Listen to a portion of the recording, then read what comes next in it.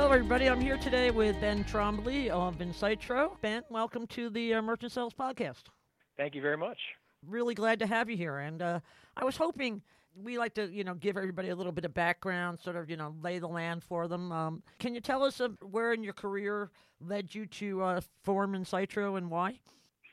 Sure. Incytro originally was PCI Compliance LLC.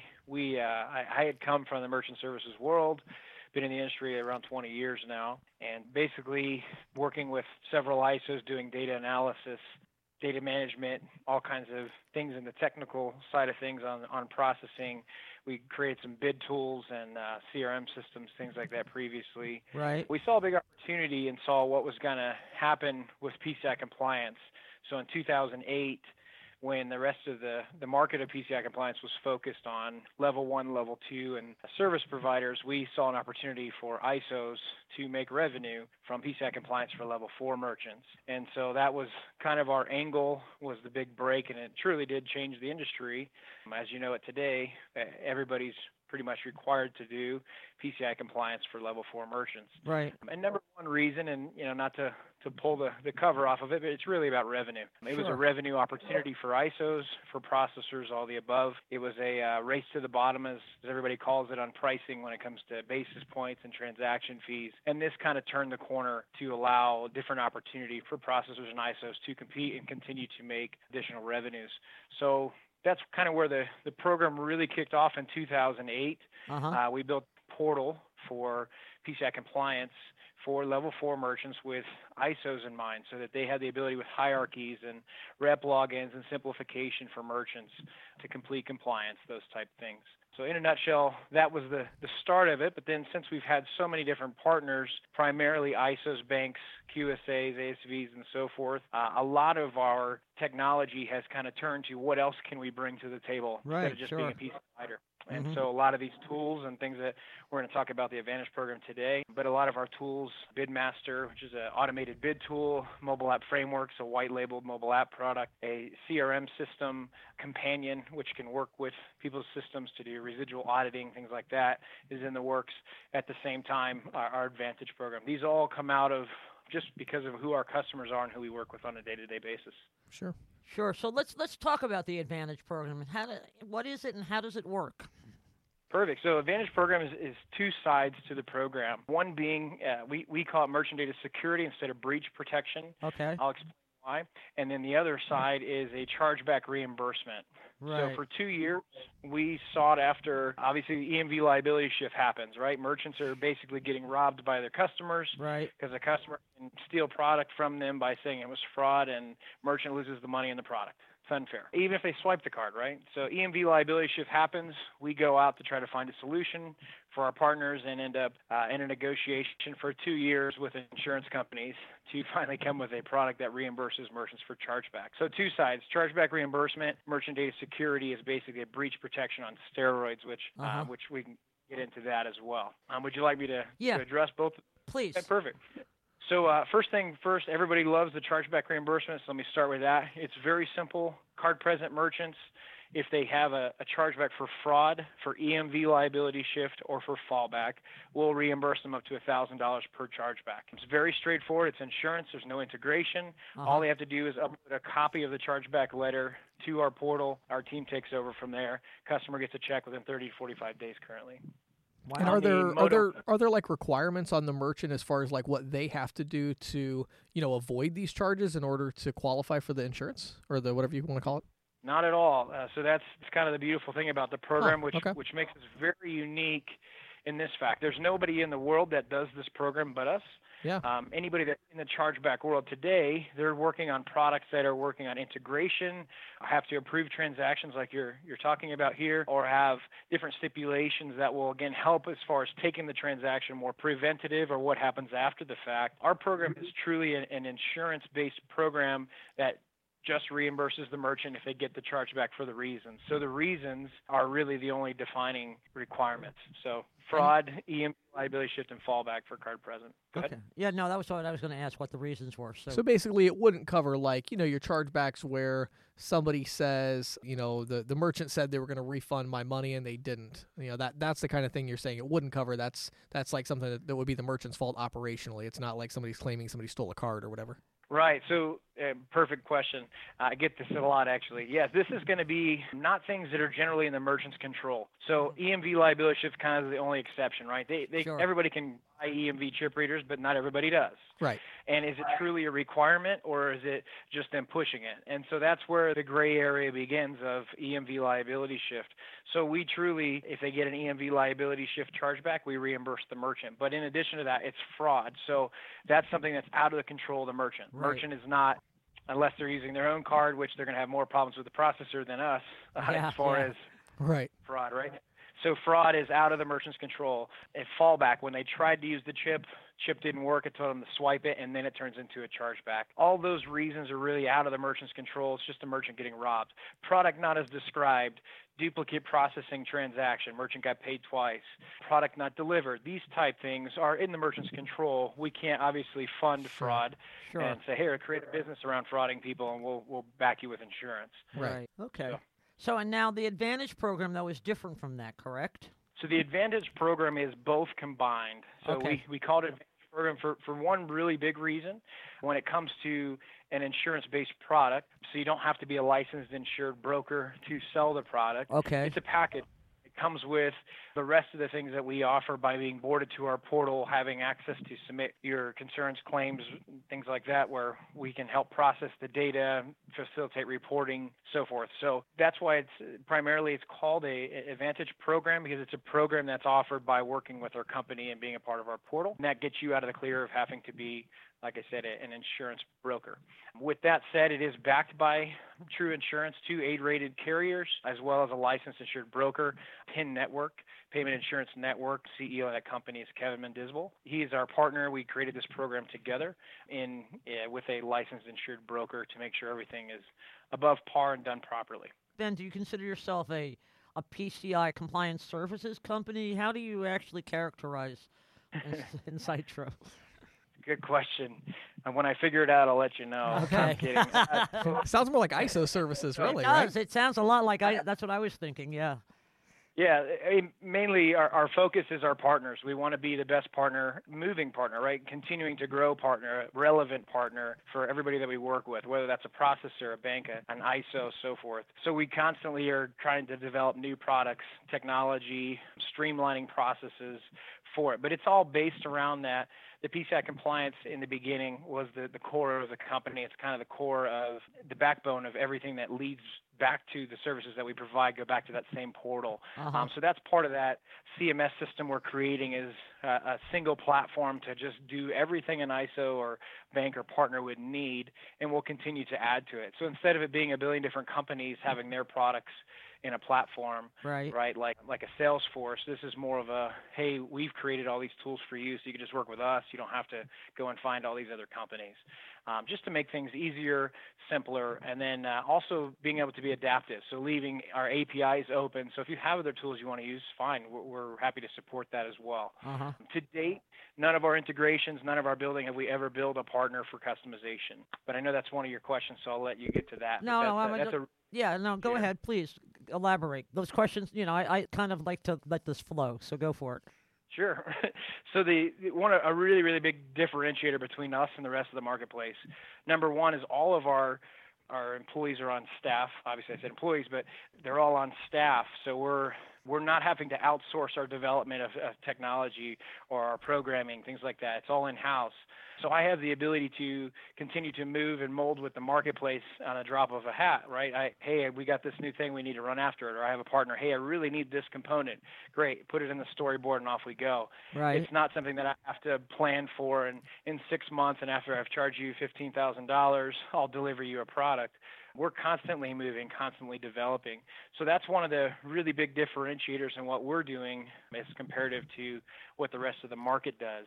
So we're more fluid, if you would, on products and development integrations. And are most of your staff then, for lack of a better word, techie geeks, or are there salespeople as well? You know what I'm saying? I mean, how do you kind of make that switch? Because I know that the technology is really important, and having a good grasp of the technology is important, but so is having a good grasp of sales and merchant services, right?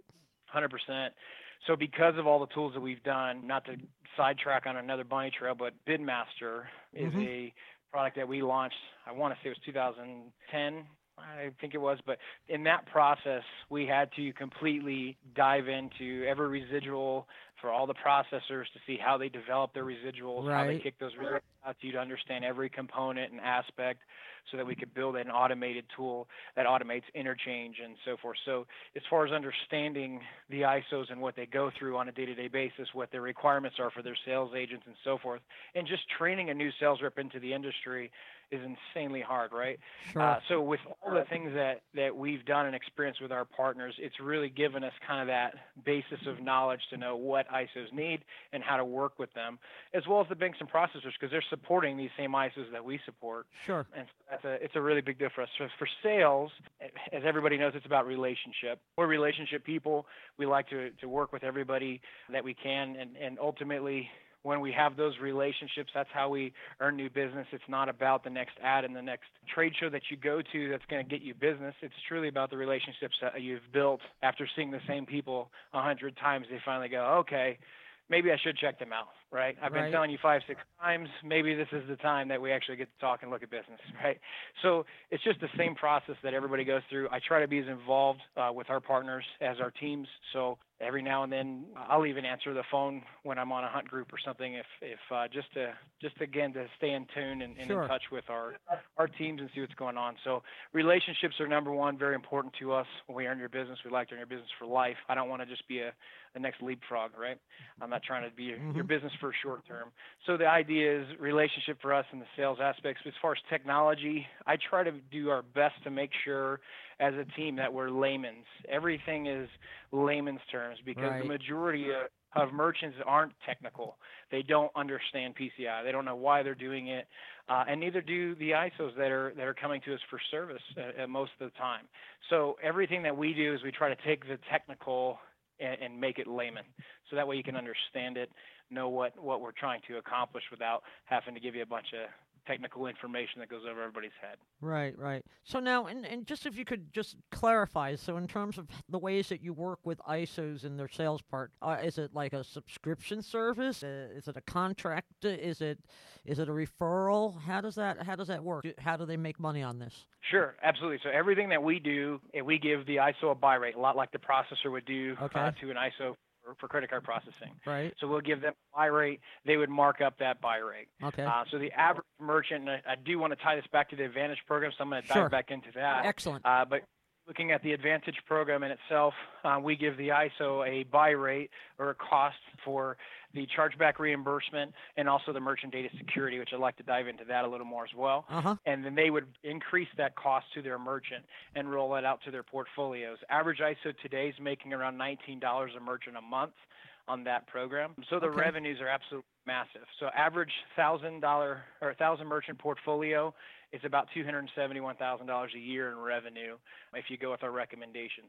So a lot of the ISOs have taken advantage of that. Some come back and they do less, totally at their will. Whatever they would like to do with their portfolios is obviously it's their free will. One of the big questions I get asked all the time is, do I have to use the processor because processor won't let me do anything? Or if I'm just an agent, can I work with you guys because my ISO won't let me do it? Right? Those are common questions for us. You can actually do this whole program through ACH. Doesn't have to involve the processor at all. Oh, okay. So utilizing those programs, you can work with us. Doesn't matter what level of sales you're doing. But let me shift gears one real quick second. Sure. Get back to the merchant data security. No, I would like that. Was I was hoping. Perfect. So merchant data security is basically a breach protection on steroids. The reason I put it that way is a regular breach protection covers things like card brands, fines, fees, penalties, forensics costs, notification costs, reissuing cards, etc. What they don't tell you, if you actually look at the policies, is they're all limited. $10,000 for this, $5,000 for that, $20,000 for this. They really don't have a $100,000 policy. And one time only or something like that, right? Right, exactly. Yeah. So there's a lot of limitations, a lot of red tape. Nobody reads those, just like nobody reads their general liability insurance either, right? So Sure. a common problem. What we did when we launched our first program back in 2010 was we had the first program that had no limitations. It was a true $100,000 program in a breach environment. When we launched this chargeback reimbursement, we completely redid what breach protection is when we paired it with the chargeback reimbursement. And so now we're covering things like regulatory. So regulatory, a lot of people don't think they have to have, hey, I'm not a dentist office. Right. I don't deal with patient records. I don't need HIPAA. What they're not thinking is I have a loyalty system. And my loyalty system, I collect name, address, phone number, cell phone numbers. That's personal identifiable info. Right. Data security is very key. 100%. So therein lies the big issue. So we're now covering them for regulatory, for post-breach chargebacks in the case of a breach of some sort. Excellent. Rebuilding their reputation. Rebuilding the reputation after the breach happens. Again, protecting from personal identifiable information loss, legal consultations, crisis management, which is rebuilding that reputation, data restoration. The number one reason why I think everybody should do this program is cyber extortion ransomware. Yeah. So ransomware is such a bad problem these days. I mean, I've been reading some data on increase in incidents. It's like double-digit growth these days. 100% every year it's growing, and your average merchant that doesn't think they're in the target gets in the target because they're automated attacks. That's right. Ben, explain what ransomware is for those that don't know what it is. I'm sorry. Yeah, ransomware is simply a computer that's connected to the internet. Could be a server, could be a desktop computer, could be your point of sale system. It's an automated attack that runs through the internet. If they're able to penetrate your system, being that they used a generic password of some sort, and they happen to have that generic password in their list of penetration, and they get into your system, they'll lock out your system and encrypt all the data. Right. So you'll have no access to your computer. You'll get a little pop-up that says, hey, contact us and we'll help you get your data back for Bitcoin. Right, $100,000 in Bitcoin, right. Exactly. Yeah. So cyber extortion is very big on the rise. It's it hit the city of Denver. It's hit the city of Atlanta. Lots of cities actually have been hit. Hospitals have been hit. I've heard several big hospitals have been hit, as well as some educational institutions.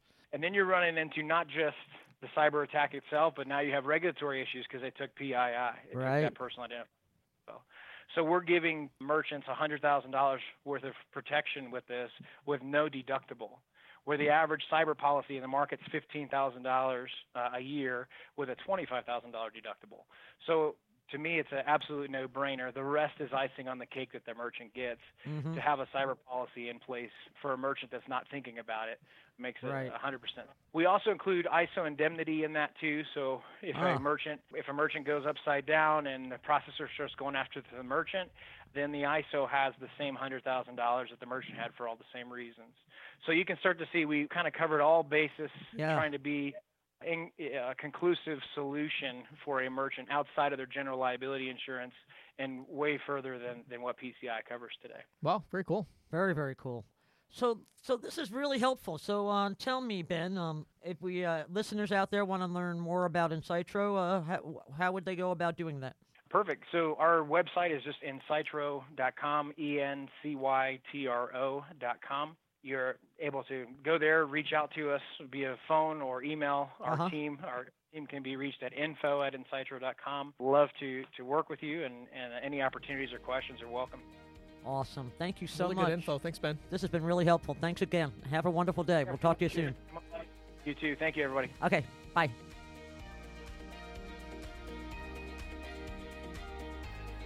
This is the Insider's Report with Patty Murphy, brought to you by Greensheet.com, a premier resource for the electronic payments industry. The Green Sheet has been on the beat since 1983, always focused on boosting the feet on the street in our evolving sphere.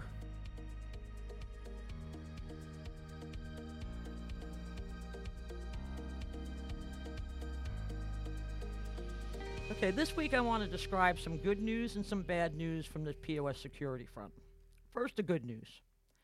According to the 2019 Data Breach Investigations Report prepared by Verizon, EMV Security has started delivering some real dividends. Breaches of POS terminals that let crooks harvest card data are way down. There were only 40 reported POS breaches in the accommodation sector last year, for example, down from over 300 in 2016. Wow. That's a lot. Those are just Yeah. the reported ones. Right, mind right. you, right? Yeah. Okay, well, now for the bad news. POS devices continue to be compromised, Yeah. and recent news reports illustrate this. In May, Checkers Drive-In Restaurants, Inc. revealed that malware was placed on POS systems at 100-plus Rallies and Checkers restaurants in 20 states, or about 15% of all of the company's restaurants, that potentially exposed the payment card data of an undisclosed number of customers. The malware was designed to collect magstripe data, which, of course, is exposed when a card is swiped, rather than dipped and as it's a key with EMV, right. EMV. And, even with all that, I still, right now, as you're saying that, I'm just really, my mouth is salivating for some Rally's fries. You know what? Even if my card was compromised, that's how bad I want the fries right now. They do have great fries. But anyway, sorry to we interrupt actually there, have Checkers by us. You have Rallies up here? No, I just, when I'm traveling, if I see a okay. Rally's, I have to get fries from Rally's. I don't know what it is. Well, They're just Checkers so good. is just as good. And we have Checkers down by me, and it's like I do the same thing. It's like I just want the fries. Right. I think I will make sure that they take my EMV chip now, though. But Yeah, you better check on Yeah, that. You know? I did notice when I checked which ones were compromised, it wasn't the one that I go to. So. Oh, good. There you go. Anyway, but soon after the Checkers breach was revealed, it was revealed that an unknown number of restaurants in the fast food chain Huddle House had been similarly compromised. Now, I'm not familiar with that one. it's a breakfast place. Okay. Okay, it's sort of like Waffle House. Oh, okay. Okay, it's kind of like Waffle House. Got it. Only they're more about eggs as opposed to waffles. But Okay. anyway, the company said in a statement that attackers compromised their POS vendors' data system to gain remote access and the ability to deploy malware to some of its POS systems. And like Checkers, the malware was used to capture information stored on magstripes. Now, I have to say, I find it confounding that nearly 4 years after the EMV liability shift took effect, there are still merchants, regional and national chains, Right. that are relying on 20th century magstripe terminals. Yeah, it's like they didn't want to spend the Couple 1.2 million or whatever it was to upgrade all their share POS of systems. the 1.2 million was, you know? Right. You know, EMV isn't a law, it's a card brand requirement, but the liability shift was meant to encourage adherence by mandating liability for payment frauds that occur because card transactions weren't secured. And that liability falls to the party that wasn't using EMV. Right. To me, that seemed like pretty strong motivation. Now, according to Visa, 75% of U.S. storefronts, or 3.5 million, were accepting EMV cards at the end of March. That's up from 392,000 back in September 2015, just Wow. before the thing went in. So it's a big, It's huge. huge. Yeah. But, you know, and there were more than half a billion EMV credit and debit cards in the wallets of Americans as of the end of March. Wow, that's actually more than there are Americans. So it's Yeah, more so it's than like one two- card per. It's like 2 cards per Yeah. person, Yeah. which is a lot. And that's up from 159 million, so it's a pretty big leap. Yeah. But, you know, and while 75% is a significant share, that still leaves 25% of POS terminals that are easy prey for fraudsters. Sure. You know, when I first came across this data from Visa, I figured most of the merchants in the 25% category were the small guys. But apparently that's not the case. No. I mean, you know, Checkers has 800 fast food shops in 28 states. Right. Huddle House has 340 stores in 23 states. Yeah. I mean, those are pretty Well, good. and I think it to some extent it does make financial sense because the smaller merchants, for them to become EMV compliant was like a $200-300 decision. Right. It wasn't a Yeah. multi-million-dollar I mean, for decision. Checkers, you got to figure it's going to cost them $500 per location at least. Yeah, sure. If it cost them $1,000, it'd be $800,000. Yeah. And I think they looked at their fraud. And said, oh, It's not worth it. But I Yeah. think what they might have missed was how much damage was just done to their brand. and that's what I You think know? is, to me, that would be the really, you Yeah. know, key thing, especially when you're, I mean, you know, It's like the death line risk. You Yeah. don't want to take those risks that are going to put you out of business or Right. or materially damage to your brand. It's irreparable almost. You know. and I don't know about you, but I've been seeing a lot of Checkers and Rallies commercials on TV lately. So it's like It's like they're trying to grow and then they're trying shooting to grow themselves in and the then they're foot. shooting yeah, exactly. But again, I still want to go get the fries, so maybe they didn't. Oh, Maybe they didn't maybe damage it it wasn't that forever. bad, right? Anyway, while the data supports EMV as a security measure, it's not the only benefits, you know, merchants can realize. Right. As you know, these chips can also support contactless or, you know, tap and go payments. As we discussed in the past, contactless cards use near field communications to communicate with POS terminals, just as tap and go mobile payments work. As I've described in past podcasts, Visa and MasterCard are both working with transit agencies in major metropolitan areas to support contactless credit and debit card payments in public transportation. Fast food is also a good place for contactless payments and seems likely to take off. So maybe somebody ought to tell Checkers and Huddles about that. Yeah, Huddle really. House about that. Yeah. There's somebody listening right now that sells national accounts. Go call them. Go call them. That's what I would do.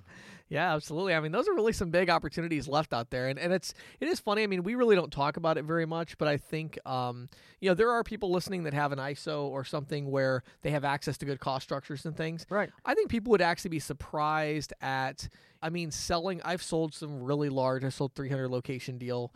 Selling these big deals, it's not really as hard as you might think. As long as you're a payments professional and you really know what you're doing. Right. I actually kind of like it because it really does come more down to the logic and the numbers and it's not about, are they having a bad day that day? Selling Right. small business owners, unfortunately, a lot of times the reason they're so small is that they're not as cold and logical about the numbers. It's more about if they like you or they Right. think you're, whatever. But when you're going to sell a big company, you're putting a bid in, they're looking for the best rate with the best security and service. Right. So you really get a chance to kind of go in there and do your thing. Now, the downside is the sales cycle is a little bit longer, of course. A lot longer. But but it still, to me, is can be really worth it. So, yeah, that's really, really interesting, really good information, and definitely something. It's almost like, 1 out of 4 feels like it's still worth. It's still worth going out there and looking for those yeah, people, it right? is. Absolutely. Yeah. Wow, good stuff, Patty. Thank you.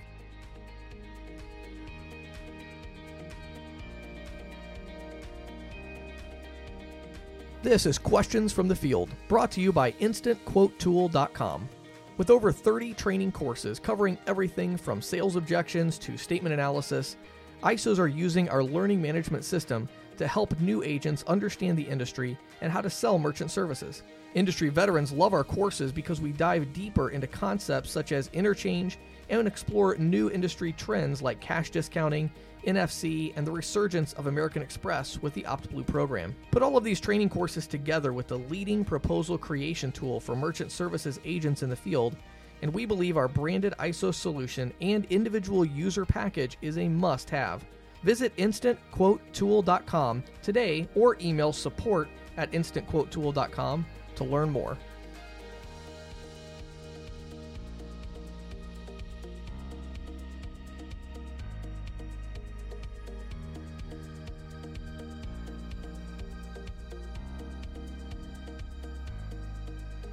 On Questions from the Field today, I want to talk about the responsibility of management to remove barriers to the sales process. Important. Removing barriers. So, one of the key things as I talk to salespeople, so one of the things I do a lot of times in consulting is somebody will say, okay, we have 10 salespeople. We want you to spend 15 minutes with each of them individually. And that'll give me so much really good feedback about the sales process. And so I've done actually, I think, 4 things like that in the last month. So I've talked to a lot of salespeople, and one of the common threads I've noticed is that every company has a different barrier. But a lot of times there's this thing where when I ask the salesperson, I'll say, describe the sales process to me. What's the first step? What's the next step? And what will happen is I'll get to a point where there'll be this ambiguity.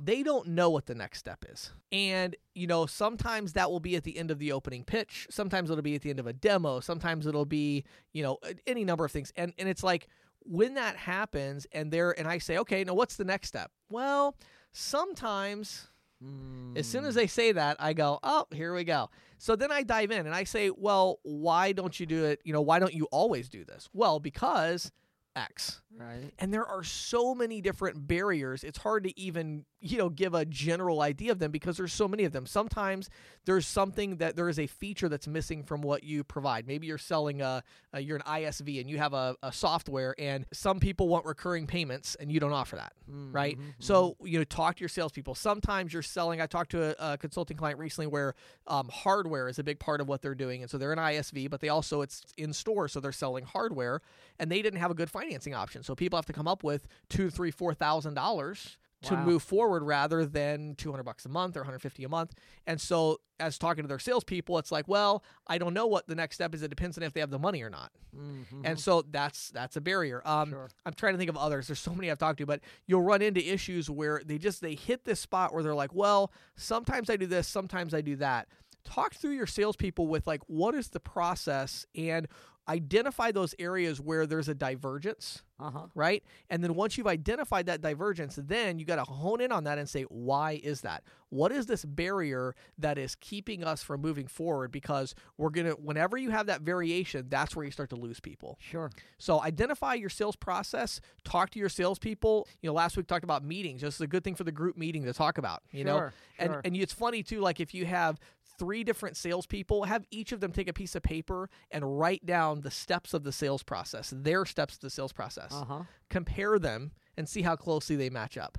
And when you start to see big differences or long explanations about it, you go, oh, wait a second. Why is this so complicated? Right. And then you dig in, and all of a sudden you can find ways to dramatically improve productivity and even profitability for your whole team. Good stuff. Thanks.